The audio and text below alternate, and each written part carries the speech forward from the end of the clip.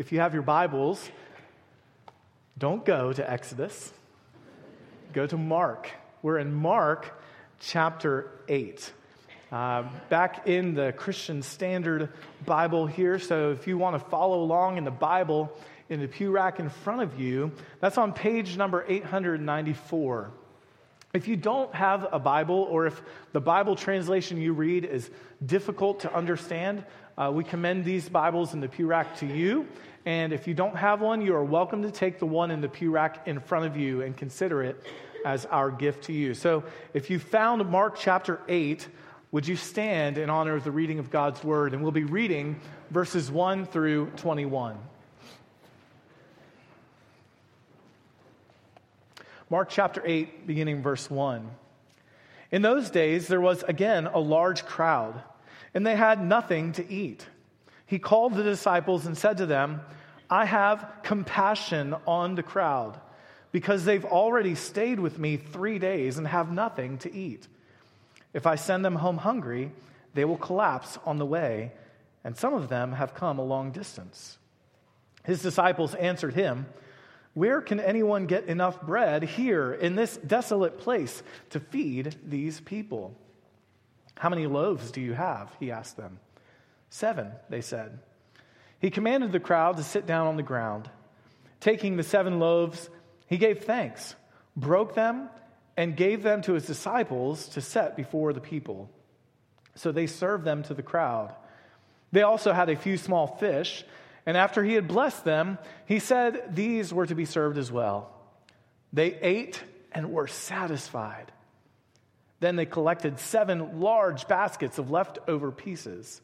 About 4,000 were there. He dismissed them.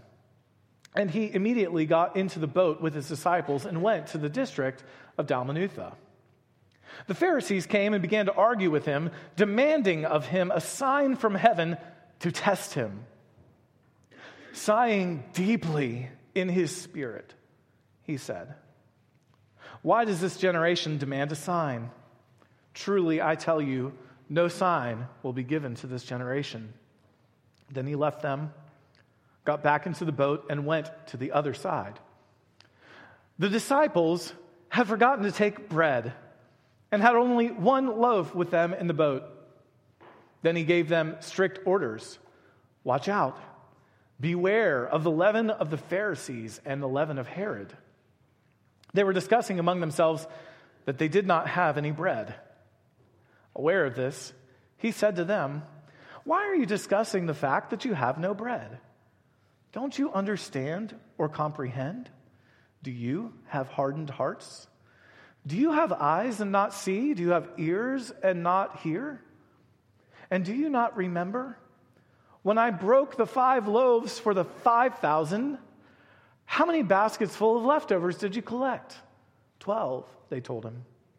When I broke the 7 loaves for the 4,000, how many basket full of pieces did you collect? 7, they said.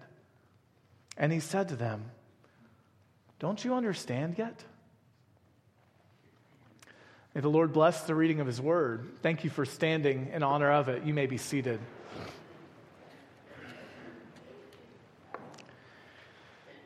It is in the spirit of the last several verses that I entitled today's message, Tough Questions for Christ's Followers. As I read it, I count 8 questions, one of which is a compound question, kind of a twofer. Jesus is just bombarding the disciples with these tough questions at the end of this passage we read. In a similar way, today's questions are tough. And the main reason they're tough is because I'm basically asking the question of followers of Jesus, how much are we like him? That's a tough question for everyone. The reason why is because, Jesus is perfect. You say, well, then you're just expecting too much, Pastor Jason. Let me give you Exhibit A. Matthew 5:48. You therefore must be perfect, as your heavenly Father is perfect. Exhibit B. Those whom he foreknew, he also predestined to be conformed to the image of his Son, that he might be the firstborn among many brothers. And Exhibit C, therefore, since we are such a large crowd of witnesses surround us, let us lay aside every hindrance and the sin that so easily ensnares us. Let us run with endurance the race that lies before us. Here's the key: keeping our eyes on Jesus, the pioneer, the author, and the perfecter of our faith, who for the joy that was set before him endured the cross, despising the shame, and sat down at the right hand of the throne of God. So, being conformed into Christ's likeness is what Christians are called to do. And this gospel, Mark's gospel, we learned at the outset of our study, if you weren't here when we began in January, is a great gospel to go and see Jesus, to see portraits of Jesus, holiness, victory, the Word. Redemption has a name, and it's Jesus. If we want to see Jesus, we can go and look at Mark's gospel. So we're going to look at Christ today, and then we'll look at ourselves, and prayerfully, we will be conformed a little more into his image when we leave this place.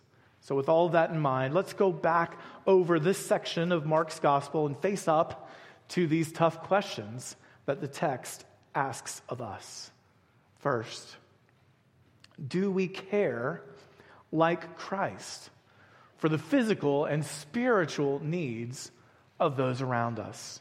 Do we care like Christ for the physical and spiritual needs of those around us? The first 9 verses of Mark 8 recount a story that almost feels like you've heard it before. For those who weren't here in the spring or haven't read Mark's gospel before, just a couple chapters ago, Jesus prepares a feast for 5,000, not including women and children.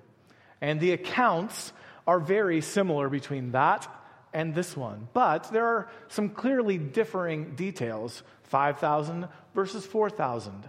12 baskets left over versus 7. But the similarities are very strong. And the main point, I believe, is similar to what the main point of chapter 6 was.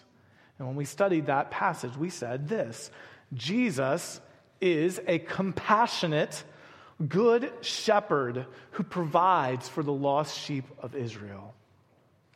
So today, instead of repeating similar points of the message from the spring, I'd invite you to just go back and listen to that passage if you would. I want to jump to an application question that we can all take from this passage, and that is, are we like Christ, compassionate for the lost, willing to provide for the physical and spiritual needs of those around us? We are called as believers to be ready to do good to all people, and not only those in the household of faith. The Bible says, especially to those in the household of faith, but never to the exclusion of others. Scripture says we are to love even our enemies and to pray for those who persecute us. Christians are called to Christ-like compassion that would care even for our enemies, and especially for their souls. So look with me to verse 8 and be reminded that Christ can satisfy all that he feeds. Verse 8 of Mark 8, they ate and were satisfied. And not only were they satisfied, they had leftovers. J.C. Ryle says, we must never allow ourselves to doubt Christ's power to supply the spiritual needs of all his people. I was thinking about this when we sang, our God is greater and stronger. And the first line, if you believe it, if we sing in the Spirit and sing with understanding, it makes the rest of the song so easy. Water you turned into wine. Second line, open the eyes of the blind. Like, do we believe that? And if so, are we reminded of his power? Supernatural power to transform and change. Our God is greater. So he is able to supply. He has bread enough, Ryle says, and enough to spare for every soul who trusts in him. Weak, infirmed, corrupt, empty as believers might feel themselves, let us never despair while Jesus lives, which Hebrews reminds us is always. In him there is a boundless store of mercy and grace, laid up for the use of all his believing members and ready to be bestowed on all who ask of it in prayer. In other words, what the disciples should have known by now was that these people were in need of compassionate care, and they should have been asking, what can we do to help? The disciples should have remembered what Jesus did, and although they were inadequate in themselves, they should have asked Christ this question: can you help us meet their needs? And they should have remembered Jesus had proven himself already time and time again, and so they could have been asking, will you do it again? Christians, I'm afraid that we are too much like the disciples. We've seen the power of God in our own lives, seen him at work in the lives of others before, but we forget, and we begin to doubt the supernatural, all-sufficient bread of life. He can feed the hungry soul. And if you will but lead your friends to Jesus, your compassion for them will be eclipsed by the all-compassionate Savior, and every need of theirs will be met according to the abundant riches of his mercy and grace. Now, before we leave this first question and this first section of Mark chapter 8, some have questioned the authenticity of this account because it's so similar to the account of the feeding of the 5,000. Maybe it's a duplicate or an error. Friends, this is not an error. I would argue far from it. First and foremost, Jesus didn't make mistakes. And he clearly asked the disciples in verses 19 and 20 about two different events. In his own words, he says, don't you remember the 5,000? How many? Don't you remember the 4,000? How many leftovers? That's proof enough for me. Jesus' dialogue is enough for me to track with. This is two different occasions. But more than that, I want you to make you aware of something I believe was very intentional in Mark's writing of this gospel. Under the inspiration of the Holy Spirit, Mark chapter 8 begins a parallel cycle of events that Mark has placed here to show us something, namely, how slow the disciples are to get it. This is proving something here. This table, hopefully we have it, was something that I clipped out of a commentary. It's William Lane's commentary, but it's not a unique observance of just his. Other commentators note the same parallels. I'm not going to go spot by spot with this, but you can kind of observe while I explain. He writes, quote, by a skillful arrangement of the material, Mark indicates that it was necessary for the Lord to repeat the sequence of acts and teaching a second time before their significance began to dawn on the disciples. Their ears remained deaf to Jesus' teaching, their eyes blind to his glory. And in this respect, the incidents that conclude the cycles, the healing incidents, prefigure what is to take place in the lives of the disciples. The opening of the ears of the one who is deaf, the opening of the eyes of the one who is blind, all of which was a prelude to the confession of the messianic dignity of Jesus. Did they see him? Did they really see him? So not only is the account real, but where Mark places it in sequence is designed to teach us something about the gradual clarity with which the disciples were seeing and understanding who Christ Jesus really is. Brother Alex next week will be speaking about this, so I'll leave that to him and move on to my second question for tough believers. The scene changes. Christ leaves the area of the Decapolis and he heads to Dalmanutha, which was on the western shore of the Sea of Galilee. And there Jesus is met with some poorly motivated, sign-seeking Pharisees. See in verse 11 that the sign they were asking for, demanding, was in order to test him. The Pharisees' request was not undergirded with a sincere desire to be truly convinced, but it was another opportunity for them to excuse, refusing to respond to the clear evidence already available to them in Jesus' teaching and ministry. It's ironic, right? Because Jesus had done a number of miraculous signs already right before their eyes. But what I want to hone in on here this morning in our questions, tough ones for us, is what Jesus does in verse 12. Look at Mark 8 and verse 12, and we read, "He sighed deeply in his spirit. And he said, 'Why does this generation seek a sign? Truly I say to you, no sign will be given to this generation.'" Jesus sighed deeply. It was the sigh of a heart mourning the ruin that these wicked men were bringing on their own souls. J.C. Ryle says, "Enemies as they were, Jesus could not behold them hardening themselves in unbelief without a sense of sorrow." So I ask, secondly, do we grieve like Christ for souls stuck in sin and unbelief? Do we grieve like Christ for souls stuck in sin and unbelief? Jesus sighing over the unbelief of his enemies, and so should we. Friends, St. Mary's County is largely lost. The people at the grocery store, sitting beside you at your kids' soccer game, working next to you at your office, or coming to fix your appliance, they are dead in their trespasses and sins, headed to an eternal destiny apart from God in a place called hell.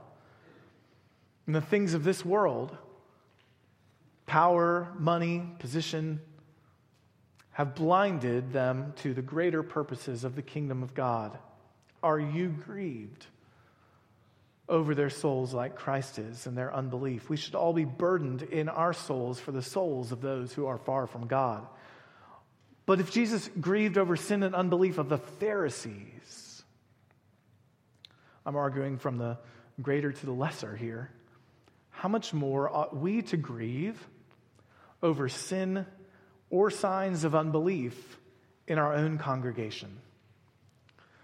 Friends, at this family gathering Friday night, I shared with those present how absolutely critical it is for us as a church family to hold one another accountable and care for one another by caring for each other's souls. Are you seeing hypocrisy, a mere religious formalism, skepticism overtake a member of the church? Do you see a member of the church ensnared in a besetting sin? Is someone you know neglecting the Lord's Day or failing to keep their covenant to regularly participate in Sunday morning worship services? Does it make you want to sigh deep within your soul, or are we indifferent? Grief over the sins of others is one of the leading evidences of true grace and, hear me, genuine love in us. 1 Corinthians chapter 13, the love chapter, says, "Love does not delight in evil. Love does not rejoice in wrongdoing," another translation says. It rejoices in the truth. Christians ought never to be known as careless or indifferent to the state of someone's soul in the church. Outside the church makes no difference. Let's not forget that the same Jesus who grieved over the Pharisees and their unbelief is still the same today, and his heart is grieved by any form of sin and unbelief. Now, shifting gears now, because the text does that, we're told Jesus then left the Pharisees and went back to the other side. That's to the eastern shore of the Sea of Galilee. And here we have another account about bread. If you were following that table, it parallels the account of the Syrophoenician woman. Remember the crumbs and the bread and all those questions? Another talk of bread. Here we are told the disciples forgot to bring bread, and they only had one loaf with them in the boat. Now, some very fanciful interpretations of that verse, they would say that maybe this is a veiled reference to Jesus. In other words, they didn't bring any bread, and all they had was one loaf, the bread of life, with them. Of course, that's a fanciful thing. It's tempting to kind of overinterpret the passage. I'm not inclined to think that's what Mark's point was here, any more than I'm inclined to believe that the number of baskets collected in either case had a symbolic value to it. Mark tends to not use that kind of allegorical symbolism, and there are few reasons in the context to see that kind of symbolic meaning. It would have been a jolt for Jesus to begin speaking about leaven of the Pharisees and of Herod, which is the primary point of the story, if they didn't have any bread in the boat. It was kind of on the nose, and that's part of the discussion. It's way more plausible to see that truly they had one loaf of bread for all of them, and the point is that's an inadequate amount for the number of disciples. Just like the 5 were inadequate for the 5,000, and the 7 were inadequate for the 4,000, the amount of bread was inadequate once more. And so Jesus warns them to watch out for the leaven of the Pharisees. I don't want to assume anything for you kids in the room and those who don't know. Leaven refers to yeast that is added to bread and to dough, to make it rise. One of my favorite episodes of I Love Lucy is where they're taking the bread making the bread from scratch, and she adds way too much yeast to the loaf, and she ends up with this giant loaf that she's kind of moving around, and then at the end of the episode, the loaf kind of overtakes the kitchen when it comes out of the oven. It's cute and it's funny, but the point about leaven is this: a little bit goes a long way, and a small amount can radically alter anything into which it is mixed. In the New Testament, almost every time leaven is mentioned, far from the comedy hour of I Love Lucy, the context about leaven is typically negative. It's seen as an influence that corrupts and destroys. Leaven is associated with pride. In 1 Corinthians 5, Paul says, your boasting is not good. Your pride is not good. Do you not know that a little leaven leavens the whole lump? Leaven is associated with malice and wickedness. A couple verses later, let's therefore celebrate the festival not with the old leaven, that is the leaven of malice and evil, but with the unleavened bread of sincerity and truth. And leaven is associated with false teaching in Paul's letter to the church of Galatia. He says in verse 9 of chapter 5, a little leaven leavens the whole lump. So what Jesus is saying is watch out for false doctrine. Watch out for hypocrisy. Watch out for unbelief. He doesn't just mention the Pharisees, he throws in Herod too. That's because Herod, like the Pharisees, was seeking a sign. Luke 23:8 tells us when Herod saw Jesus, he was very glad, for he had long desired to see him because he had heard about him and he was hoping to see some sign done by him. And let's be reminded, these opponents of Jesus were not just opponents in an ideological sense. These folks were literally the ones who would conspire to kill him. Brothers and sisters, there are ideologies, false doctrines, and attitudes that may seem small, innocuous, insignificant, but they are enemies of Christ and his church. And what may start out as seeming innocent could destroy the faith of you and others around you. So I ask, thirdly, do we warn like Christ of the danger of false doctrine? Do we warn like Christ of the danger of false doctrine? Paul told Timothy, watch your life and doctrine closely. In chapter 1 of Titus, the elders are charged with the task of teaching sound doctrine and rebuking those who contradict it. And that's not just an elder thing. The church is ultimately responsible for the preservation of the gospel. Paul says to the church in Galatia, I am astonished that you are so quickly deserting him who called you in the grace of Christ and are turning to a different gospel. Not that there is another one, but there are some who trouble you and want to distort the gospel of Christ. But even if we or an angel from heaven should preach to you a gospel contrary to the one we preach to you, let him be accursed. As we have said before, so now I say again, if anyone is preaching to you a gospel contrary to the one you received, let him be accursed. This is why, brothers and sisters, you should pray for the preaching ministry of this pulpit, for me, for others, why even elders are accountable to you, the congregation. We are all called to warn against false doctrine and the leaven of unbelief anywhere it appears in our congregation. Watchtower magazines, secret societies, Mormon doublespeak, spurious ideas of what makes a church. We must look after one another and lovingly warn of the dangers. But when we do, we may find that those whom we are warning are just a little slow to pick up what we're putting down.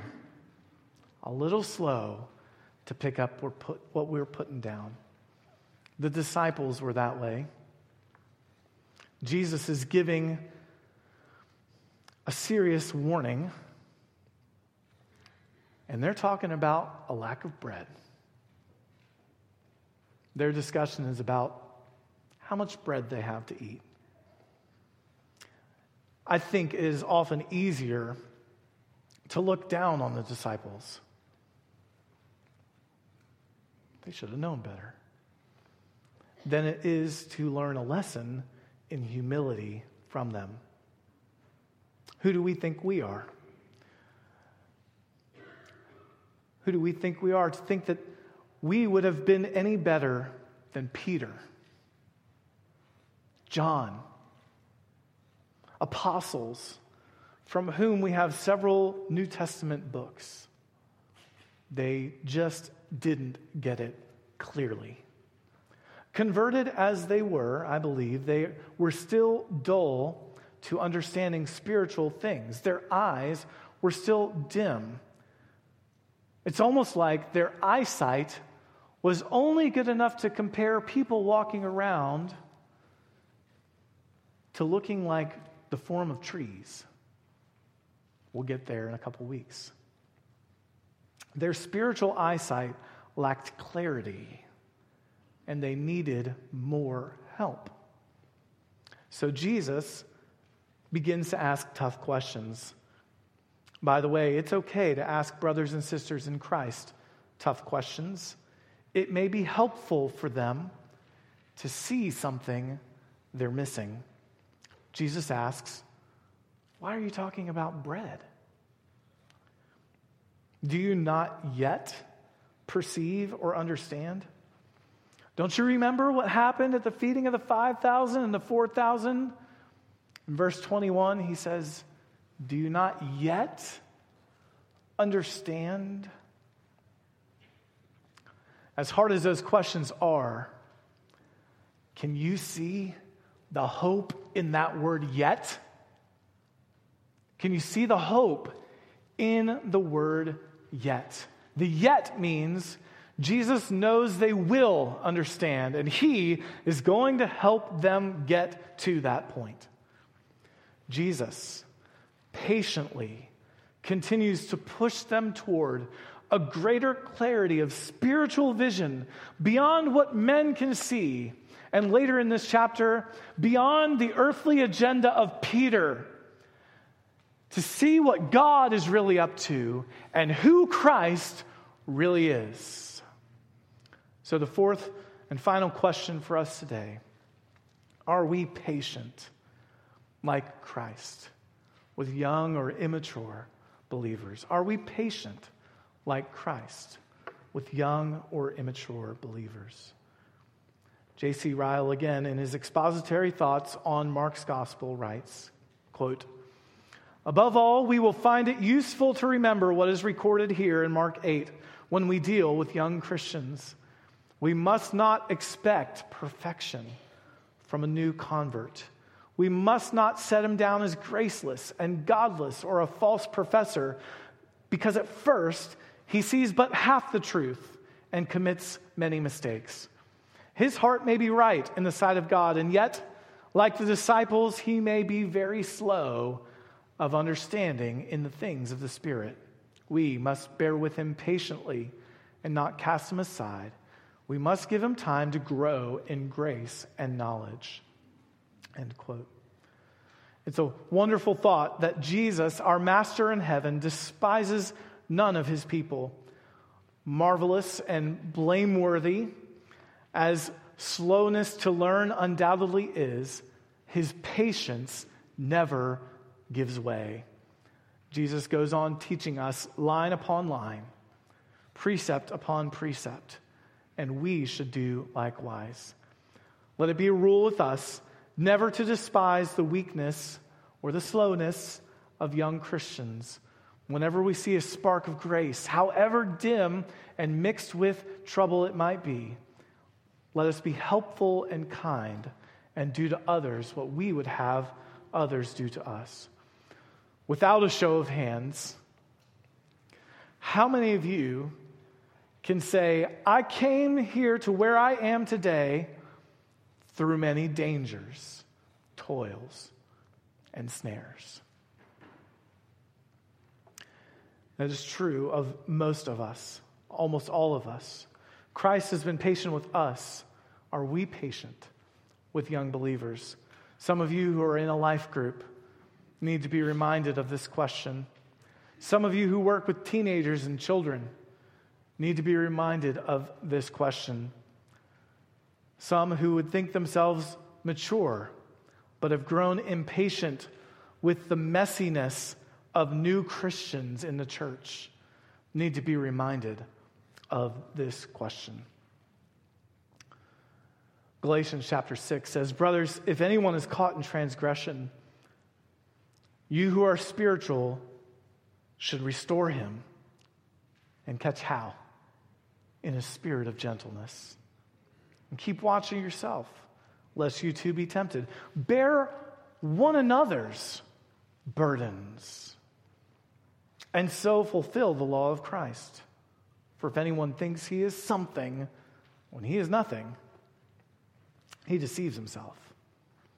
You see, brothers and sisters, we are all too often prone to forget the miracles God has done in our own hearts, rescuing us from the depths of sin, transforming us, patiently bearing with our weaknesses, and chipping away at our own pride.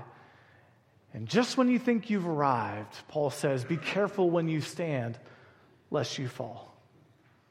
Don't forget that every believer, everyone, is being patiently transformed into Christ's likeness. And so in our own discipleship efforts, when we care for others, grieve their sin, and warn of the error of false doctrine, let us do it patiently and with the same hope-filled sense of yet that our Master Jesus had. That brother you're discipling, they don't yet understand. That sister you're concerned about, she has yet to get it. But let's not be content to leave them where they are. Let us care for them by bringing them to the bread of life who can satisfy. Let's grieve for them when they go astray and restore them in a spirit of gentleness. And let's warn them when we see the dangers of false doctrine, hypocrisy, or skepticism invading their thinking. And insofar as we patiently go about this work, each one of us will be more like Jesus. Will you pray with me?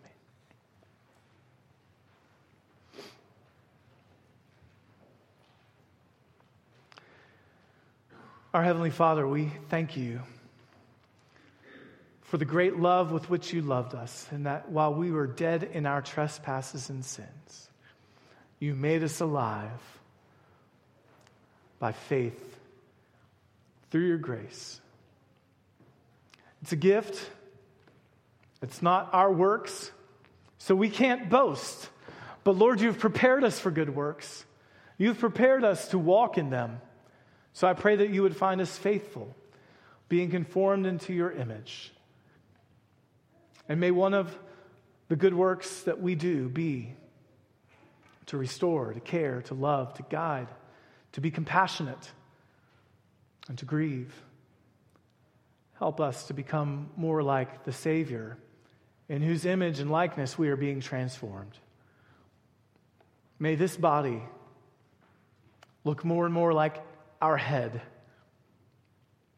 May this church continue to be more and more Jesus ruled. Help us, Lord. We thank you for the portraits of Christ in your word. We thank you for Mark's gospel and Mark's unique contribution under the inspiration of the Holy Spirit, reminding us that even the disciples were slow learners.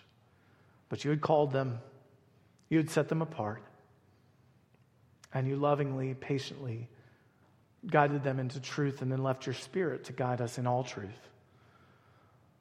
Thank you for the Holy Spirit who instructs our hearts through your word, illuminates it, convicts us of our sin. And pray your Spirit would move among us and transform us into the likeness of Christ. We pray in his name. Amen.